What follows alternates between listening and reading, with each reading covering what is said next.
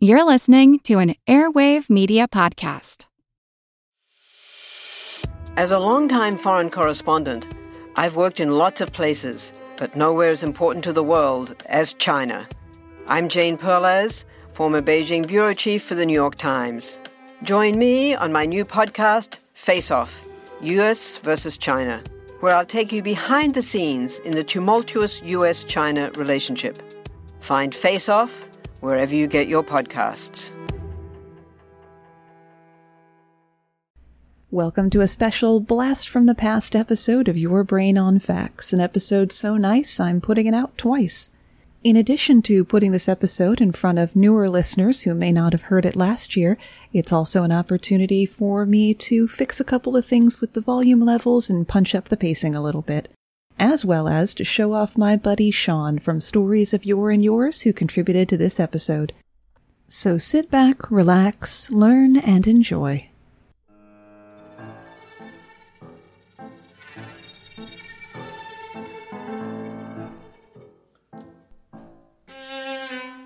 As the spike in sales of neckties and golf-themed tchotchkes tells us, last Sunday was Father's Day. And no, it's not the day that sees the most collect calls all year. For one thing, it's not 1987. Who makes collect calls? Where do you even find a payphone? My own father, who's gone on before, was a sci-fi fan of the old school, bred to the bone. My mother would buy him grocery bags of pulp paperbacks for his birthday. The man had the original Star Trek series in its entirety on VHS, commercial-free, taped off the TV. And an Enterprise technical manual. So in his honor, today's episode goes back in time to look at the future as we dive into the wormhole of classic sci-fi. My name's Moxie, and this is Your Brain on Facts. First off, and this is often a point of contention, we need to establish what we're talking about when we say sci-fi. We're not going to haul out the Merriam-Webster for this. There is some wiggle room and a fair amount of debate. I can't tell you how many times I've looked at a list of top however many sci-fi whatevers, only to kvetch out loud, "That's barely even fantasy, let alone sci-fi," or, "Just because it's set in the future doesn't make it sci-fi, idiot." I take this very seriously. Whether a work draws on existing science and technology to extrapolate what we might see in future generations, what we know as hard sci-fi, or the author goes, "Laser guns, pew pew," a key requirement for science fiction is that it be speculative. If it's worth its salt, its focus will be on how we as humans will interact with and react to this proposed environment, its trappings, and its other occupants. Even though there's a lot of overlap in the fan bases, and, as Arthur C. Clarke said, any sufficiently advanced technology is indistinguishable from magic, we're going to eschew the sword and sorcery genre of fantasy, and even science fantasy for right now. Likewise, we're probably not going to get into more recent subgenres like cyberpunk and slipstream. And we're going to skip over some of the better-known authors because, well, they're better known. But that's okay because we still have a lot to talk about. Science fiction has many fathers, but only one mother, the woman credited with creating the fledgling genre, Mary Shelley. Born to a renowned feminist writer and philosopher in 1797, Mary was 16 when she fell in love with the poet Percy Shelley, and the two ran away together to become a power couple of the literary romantic movement. One summer, at friend Lord Byron's villa, the three of them spent long nights debating everything from art to politics to galvanism, which is better known as raising bodies from the dead using electricity. On one eerie night, Byron challenged everyone to write a ghost story. Mary crafted a tale in which the fantastic could happen within the realm of the possible. The book contained very little science, but it masterfully explored the social and moral repercussions of what might happen if certain scientific advances were possible. If you've only seen movies of Frankenstein, you've been robbed of some of the best aspects of the story. It also bears noting, she was 19 at the time. I would definitely not want anyone reading what I wrote at 19. Frankenstein was published anonymously in 1818 with a preface by Percy Shelley, causing many to assume that he was the author, since writing books wasn't a proper undertaking for a lady. Following bestseller status and a successful stage adaptation, Mary set the record straight with the second edition in 1822, finally taking credit for her masterwork. Sadly, that was also the year that she lost Percy in a shipwreck, leaving her a 24-year-old widow. In a strange twist that you would, hopefully, only see from romantics, Mary had to fight Byron over which one of them got to keep Percy's preserved heart. She ended up giving Percy's skull to Byron as a sort of consolation prize. It would be nearly 50 years before the next big name in science fiction, Jules Verne, published Journey to the Center of the Earth in 1864. He was the first writer to really make sci-fi his style, rather than merely dabbling in it. Verne established what we call hard sci-fi, studiously researching existing technology to forecast how it might grow. He considered not only how to propel a rocket, but how a human body would withstand the G-forces. Verne even figured out that the best place to launch a lunar mission would be the coast of Florida. He also used his writing as commentary on topics like imperialism and European social order. It is from his works that we get the archetype of the courageous explorer going off into the unknown, rather than dealing with the things he can't accept in his own world. Around the World in 80 Days gave us the steampunk aesthetic. Bit of a white elephant there. And the first glimpse at a world that was being shrunk by technology with increasing rapidity as people became able to communicate and travel over long distances faster than ever before. The other name usually said in the same breath is H.G. Wells. Though critics viewed Verne as fluff and nonsense, opinions had begun to shift by the time Wells published The Time Machine in 1895. He would actually receive 4 nominations for the Nobel Prize in Literature. Where Verne wove his commentary into his stories, Wells was more open and blunt about it. For example, the eponymous Invisible Man can't survive without society, even with his godlike power. Wells not only looked ahead to where technology and the human condition might go, but took those evolutions to their extremes. You see this in The Time Machine, where mankind has split into weak, beautiful upper-class people and bestial laborers, with the rich being afraid of the poor. The alien invaders destroying the Earth in the War of the Worlds are defeated by microbes. This is actually a concern in real-life space travel. NASA has an entire department dedicated to sterilizing equipment to ensure that we don't contaminate the final frontier. Wells used science to make the fantastical seem possible, so it could be used as a lens to study the human condition. As if all that wasn't enough, he wrote the first rule system for tabletop gaming in the book Little Wars, so he deserves specific thanks from the D&D and Shadowrun set. The speed of invention and innovation in the late 19th and early 20th century made anything seem possible. It was also the last stand of the occult. It's where the end of the Romantic movement met pushback against rationalism, with a dash of well-to-do people looking for safe, transgressive entertainment and a sprinkling of people out to make a buck. For more on the spiritualism movement, check out our very first episode about hoaxes and false panics. The occult began to take on aspects of science, and science in turn began to explore the occult. Even scientific greats like Thomas Edison looked for the factual basis of fantastical claims like astral projection and communicating with the dead. The occult also provided a stopgap solution for authors who couldn't quite suss out the science of a situation. Need to converse with oddly shaped slime-based beings from another planet? Telepathy will handle that. The crossover separated itself from hard sci-fi by planting its feet firmly on the platform that there are things that we will encounter that science simply cannot explain, at a time when it seemed like science would be able to explain everything any day now. It became one of the hallmarks of pulp sci-fi and would be treated and regarded as if it were legitimate and not a handy deus ex machina. It also appeared in better quality work, like that of Robert Chambers. Robert Chambers was arguably the first sci-fi horror writer. Though he was a prolific author, publishing over 80 books, only a few are still read, the best known being The King in Yellow. His book, Search for the Unknown, introduced cryptids, fantastical but plausible creatures, into the genre. You can almost draw a direct line between his work and TV series like The X-Files.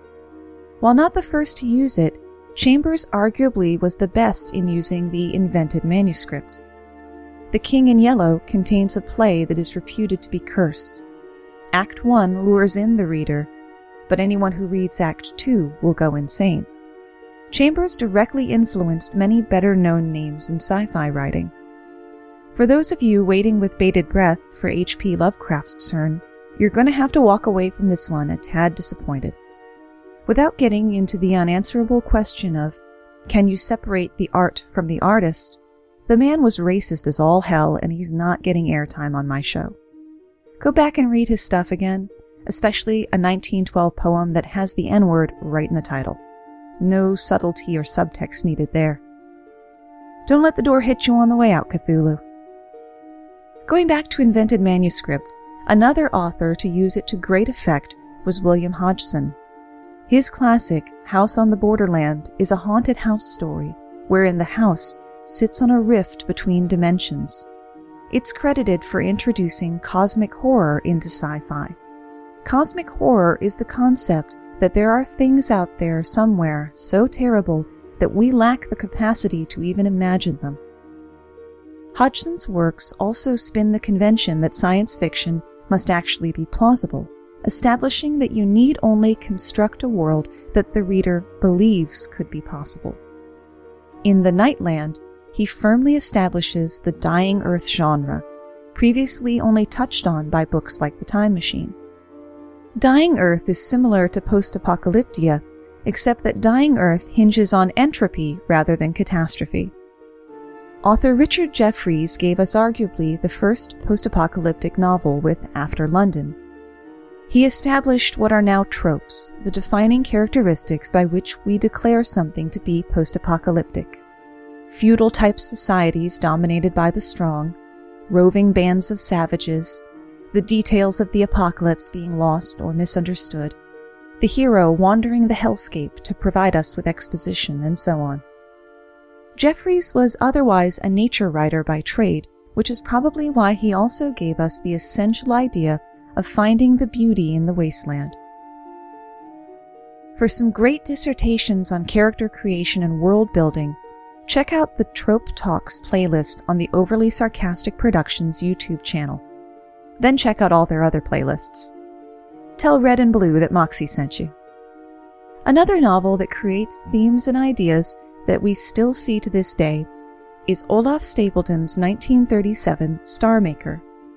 He created many sprawling worlds through his works, and even in this one book created multiple worlds and multiple ways that life could exist that is different from our own. He also gave us concepts like collective consciousness, the universe as a single sentient entity, and the Dyson sphere. Having nothing to do with high-end vacuum cleaners, Stapledon's Dyson sphere is a megastructure that completely encompasses a star and captures its power output. This was one of Stapledon's solutions for how a spacefaring civilization would meet its energy requirements. It's named for theoretical physicist Freeman Dyson, who wrote a paper exploring the idea in 1960, but that Dyson publicly credits Stapledon for the idea. It was also one of the first, if not the first story to feature the multiverse, the idea that every choice creates a new world in which each option was selected. All of that in a single novel. One topic that comes up time and again in sci-fi is the robot uprising. We even joke about it offhandedly in our daily lives when our Roomba does something particularly silly, or our smart speaker has a snappy comeback to something we said. Though science fiction began in earnest in the 1880s, the word robot didn't exist until 1921. It first appeared in a play by Karl Capek, Rossum's Universal Robots, and was taken from an old Czech word for forced labor. In it, humans create automatons to do their menial work. Some people argue that the robots are sentient and should have rights, but that opposition is quickly quashed. People begin to make new and better robots in hopes that they can take on more advanced tasks. But these more advanced robots lead the others in a revolt, and as Bender said, kill all humans. The play concludes with the last remaining person handing the world over to the robots, thus ending the days of man upon this earth. Whether it's HAL or the T-1000, you can track all Robot Uprising stories back to Rossum's Universal Robots, though no later writer seems to have used that acquiescence in their story. Bonus fact, the name HAL in 2001: A Space Odyssey was chosen because each letter is one letter off from IBM. A lot happens every day. Cut through some of the noise by listening to What's New with Wired, a podcast that provides in-depth coverage on technology and culture. With new episodes released every weekday, you can catch up on all the major events you missed. From AI developments to business updates to new scientific theories, it helps you make sense of what's happening in the world. Plus, each episode is usually pretty short. You can easily squeeze it in on your way to work or during a lunch break. So stay updated with the award-winning journalism from Wired. Listen to What's New with Wired wherever you get your podcasts. That's What's New with Wired wherever you get your podcasts. Everybody shush! William Shatner has something to say. Cat and Jethro, box of oddities. What do you do when the woman you love dies? Well, of course you dig her up and you live with her. Aww. The show examines weird things. There are plenty of old photographs from this time period of children out in the streets playing in and among the dead horse carcasses. Oh, I miss those days. Things used to be so much simpler. Cat and Jethro. Then there's the urine wheel, which sounds like a really bad game show. Thing done weird things.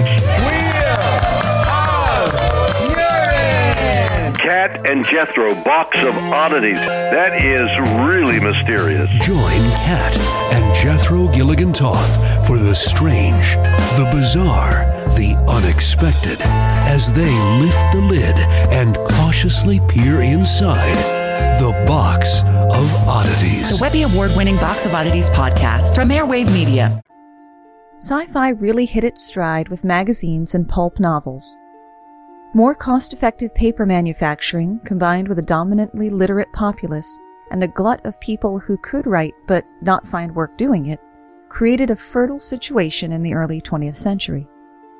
It was an immigrant from Luxembourg, Hugo Gernsback, who first thought to make a magazine dedicated exclusively to science fiction. And now we all know something about Luxembourg. Gernsback had begun with magazines about radio technology, electronics, and engineering, which sometimes included a little fiction to keep things interesting. He created the magazine Amazing Stories in 1926 to try to make science fiction a vehicle for introducing people to science fact. Amazing Stories also became a way for writers to actually make a little money with sci-fi. Gernsback wasn't the best businessman ever, and many of his authors went elsewhere when they weren't getting paid. He also wanted the focus to be too much on dry science education rather than entertaining stories, but at the same time didn't seem too concerned that science be accurate. He would end up declaring bankruptcy, but not before he'd established his legacy. He inspired scores of publishers to start sci-fi magazines. The cover art he made for Amazing Stories cemented in our minds what a rocket ship or a ray gun is supposed to look like, as well as what fonts and letterings look science fiction-y. To this day, the Hugo Awards are given to the best science fiction and fantasy works every year. In 1929, Amazing Stories also saw a character from its pages licensed for comic strips, which helped to move sci-fi to a new medium, one more attractive to younger readers, many of whom would go on to be sci-fi authors in their own right. Buck Rogers and his competing analog Flash Gordon had the excitement of pulp sci-fi without worrying too much about the bothersome science stuff. They were adventure series, as much as Pirates or Tarzan, just set in space. They further spread and solidified the sci-fi look that Gernsback had begun. Those rounded, flanged, often impractical Art Deco aesthetics would spread to movies and TV shows. The spread of sci-fi to comics also made detractors more convinced that it was, as an institution, for kids. Editor of Astounding Stories magazine John Campbell sought to change that. In the words of Isaac Asimov, one of those better knowns we're not covering today, by his own example, he forced first astounding and then all science fiction into his mold. He demolished the stock characters who had filled it, eradicated the penny dreadful plots, extirpated the Sunday supplement science. Instead, he demanded that science fiction writers understand science and understand people, a hard requirement that many of the established writers of the 1930s could not meet. Campbell did not compromise because of that. Those who could not meet his requirements could not sell to him, and the carnage was as great as it had been in Hollywood a decade before, while silent movies had given way to the talkies. After the closure of Amazing Stories, his Astounding Stories became market leader and gave him great power since he could decide what stories were published. He only wanted stories that used science but weren't about science. Campbell saved sci-fi by forcing it to evolve. The genre evolved, but he himself didn't. He alienated his writers over time by adhering religiously to his established style, became far too interested in pseudoscience, and threw his lot in fully with Scientology founder L. Ron Hubbard. Campbell was painfully racist too, but his time as editor helped to launch the golden age of science fiction, so he eked his way into the episode. Campbell did have one unique moment in his career, a story he was working on with one of his authors about possible nuclear weapons brought the FBI to his door. Apparently, their guesses were landing too close to the mark. He was not only able to convince them that any well-read person would have been able to put together the information he had, but to allow him to keep publishing the story, as pulling it mid-serial would raise suspicions. He further trumped the agents by casually asserting that he knew the nuclear project was taking place in Los Alamos, because Astounding Stories had seen a jump in subscriptions being moved there.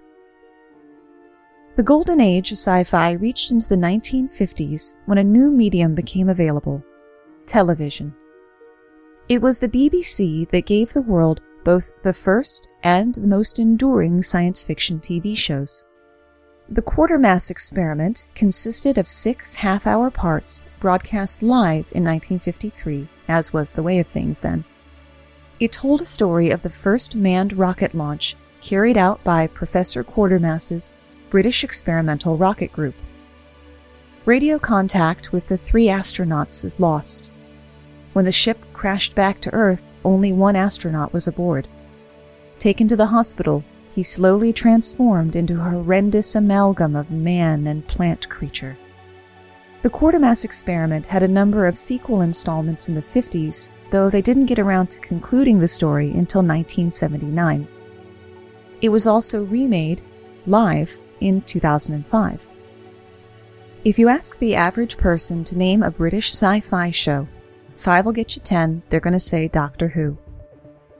The first ever episode of Doctor Who, called An Unearthly Child, first appeared on BBC TV on November 23, 1963. The show quickly captured the imagination of an entire audience, with as many as 12 million fans tuning in. No small feat in the early 60s. The words TARDIS and Dalek are so familiar to British audiences that they've been added to the Oxford English Dictionary. Doctor Who was originally intended to be an educational program. The Doctor would go back in time to teach history, and the segments in space were to teach science. Viewers favored the segments with aliens, so the historical stories were phased out by the end of the 60s.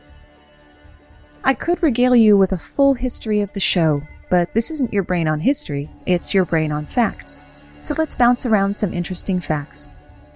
Besides, the show's been on for 55 years. If you don't know what it's about by now, I can't help you. The regeneration effect, used for when one Doctor changes into the next, was created at the end of the first season by accident. Faulty equipment caused the image of the first Doctor, William Hartnell, to be overexposed to the point that it allowed second Doctor, Patrick Troughton, to get into place before the effect faded. The distinctive TARDIS sound effect was originally created by rubbing the bass strings of a piano with a key. Verity Lambert became the youngest drama producer at the BBC in 1963 when she accepted the role to work on Doctor Who. She was also the first woman to gain such a role in television. Doctor Who, and in fact the entire time travel genre, is banned in China because the government doesn't want to promote anything that might be seen as rewriting history. The original pilot episode, which was thought to have been lost, was rediscovered in 1978 in a mislabeled film can. Losing episodes was almost a theme for the show. A huge chunk of the first 6 years is missing. There are no episodes from the 1960s on their original master tapes. As of this recording, 97 episodes remain missing. Why? The BBC taped over them. The scenario behind the decision requires some backstory. In the 1950s, the Performers Union argued against the taping of shows as opposed to the live shows that were standard. Their stance was that the show could be rebroadcast without having to pay the actors to come in again. When recorded shows became more common, the union demanded contracts stipulating how many times any given taped performance could be rebroadcast. When the BBC started broadcasting in color in 1966 and 67, they didn't see the point in keeping tapes of black and white shows. Further, those tapes were very expensive, and it made better financial sense to reuse a tape that cost the equivalent of $3,000 apiece rather than replacing it. There was also no home video market, so people didn't consume shows after the initial viewing. The BBC does have a film library which archives everything the BBC puts to film, but because the original Doctor Who episodes were on tape first, then transferred to film, the library felt their copies were redundant and didn't keep them.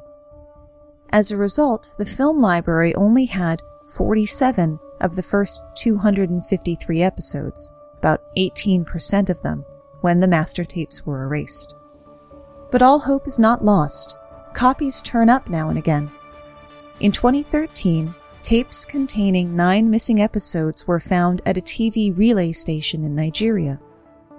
The recovered material includes 4 episodes of a 6-parter called The Web of Fear, a quintessential Doctor Who story in which the Time Lord battles robot yetis spreading a poisonous fungus on the London Underground. What? London? No, that's what it says. Well, it was the 60s.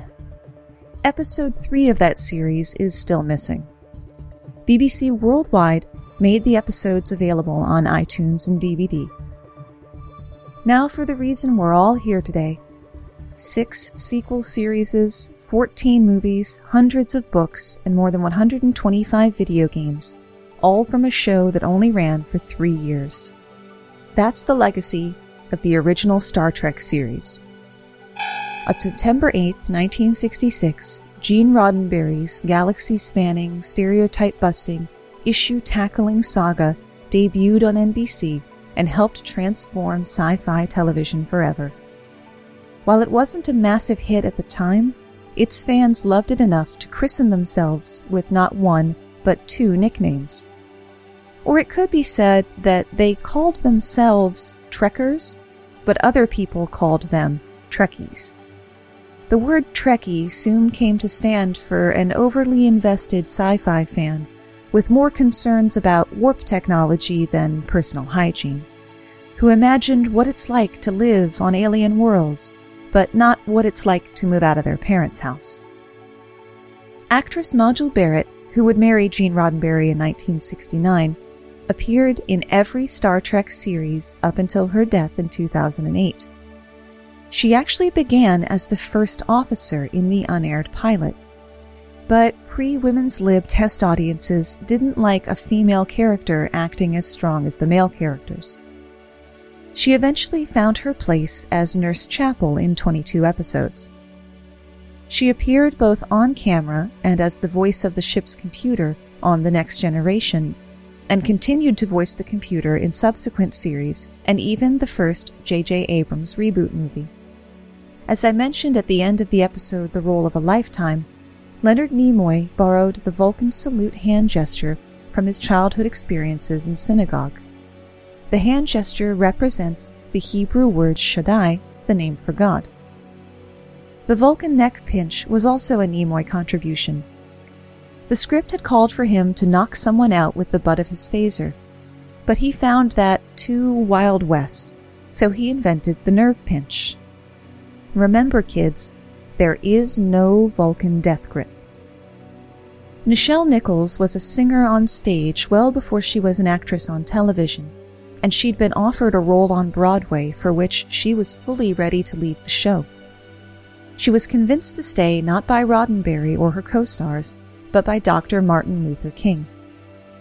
Nichols related that he said, "Nichelle, whether you like it or not, you have become a symbol.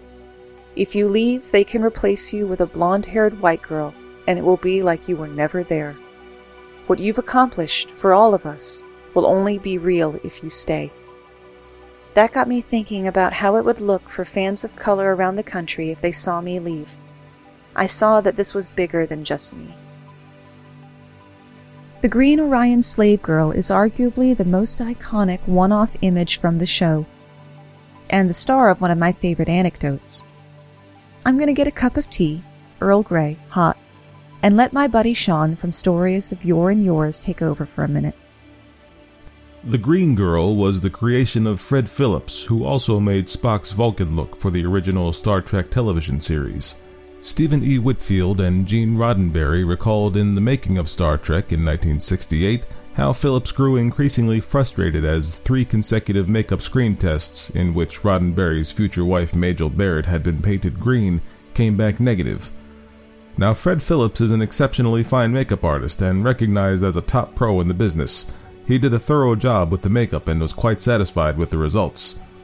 Imagine everyone's surprise upon viewing the developed film the next day to find the actress's face just as normally pink-skinned as ever. There was no trace of green. Gene's orders to Fred Phillips? Paint her greener. The following day, the test film again showed her as pink-skinned as ever. Even Fred was dumbfounded. Recalling the incident, he says, "We did this 3 days in a row. We had her so green you couldn't believe it, and she kept coming back pink. Finally, we figured out what was happening." The technician over at the film lab would receive the film every day and run it through the development solution. As the image formed on the film, he kept saying to himself, "My God, this woman is green." And so he kept correcting the film developing process in order to turn her back to normal skin color again. Have you ever tried to figure out how the Stardate system works? If you pay careful attention to the episodes, it quickly becomes apparent that they don't make a lick of sense. They're certainly not in order. That was actually fine, since the network had a pesky habit of airing the episodes out of order. Roddenberry came up with a feasible explanation to soothe the fans. "I came up with the statement that this time system adjusts for shifts in relative time which occur due to the vessel's speed and space warp capability. It has little relationship to Earth's time as we know it. 1 hour aboard the USS Enterprise at different times may equal as little as 3 Earth hours. The star dates specified in the log entry must be computed against the speed of the vessel, the space warp, and its position within our galaxy, in order to give a meaningful reading. Therefore, stardate would be one thing at one point in the galaxy and something else again at another point in the galaxy. I'm not quite sure what I meant by that explanation, but a lot of people have indicated it makes sense. If so, I've been lucky again, and I'd just as soon forget the whole thing before I'm asked any further questions about it." Thanks, Sean. If you enjoyed those snippets, pop over to Stories of Yore and Yours for your weekly story fix. You may even hear a familiar voice pop up on his podcast. While Gene Roddenberry strived to push against social restraints as much as possible, the women on the show were still relegated to appearance first. All female crew members wore mini dresses, and their close-ups were shot with a soft focus to keep things all feminine. Mini dresses came up again later, but as a force for gender equality. When The Next Generation started, everyone was wearing mini dresses, male and female alike. It is literally officially known as the scant uniform. The only distinction in it seemed to be rank. The highest-ranking officers wore unflattering black pants with theirs. I don't see why. We would get to see enough of Sir Patrick Stewart's legs during the show. Check the last link in the show notes for a treasure trove of screenshots of the scant uniform if you don't remember it. To date, though, no one has given me a sufficient explanation for Counselor Troy's catsuits. Star Trek is also credited with giving the world /fanfiction. For those fortunate enough not to know what that is, fanfiction is when you write stories about characters that already exist, and / is when you pair up two characters of the same gender. In this case, Kirk and Spock. I blame the episode Amok Time. And that's where we run out of ideas, at least for today. Needless to say, we've only turned the first few pages on the Book of Sci-Fi. I actually stopped writing and cut whole sections because this was running long. We didn't get anywhere near discussing new wave, space opera, or Afrofuturism. Oh, I almost forgot to tell you my dad's joke. What's the difference between a Trekker and a Trekkie? A Trekker wonders what sex is like in 0G. A Trekkie wonders what sex is like. Thanks for spending part of your day with me.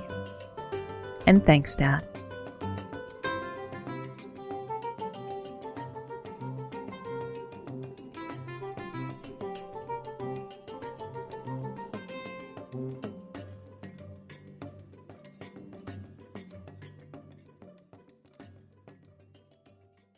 Let Mysteries at Midnight be your destination for detective whodunits and captivating mystery stories.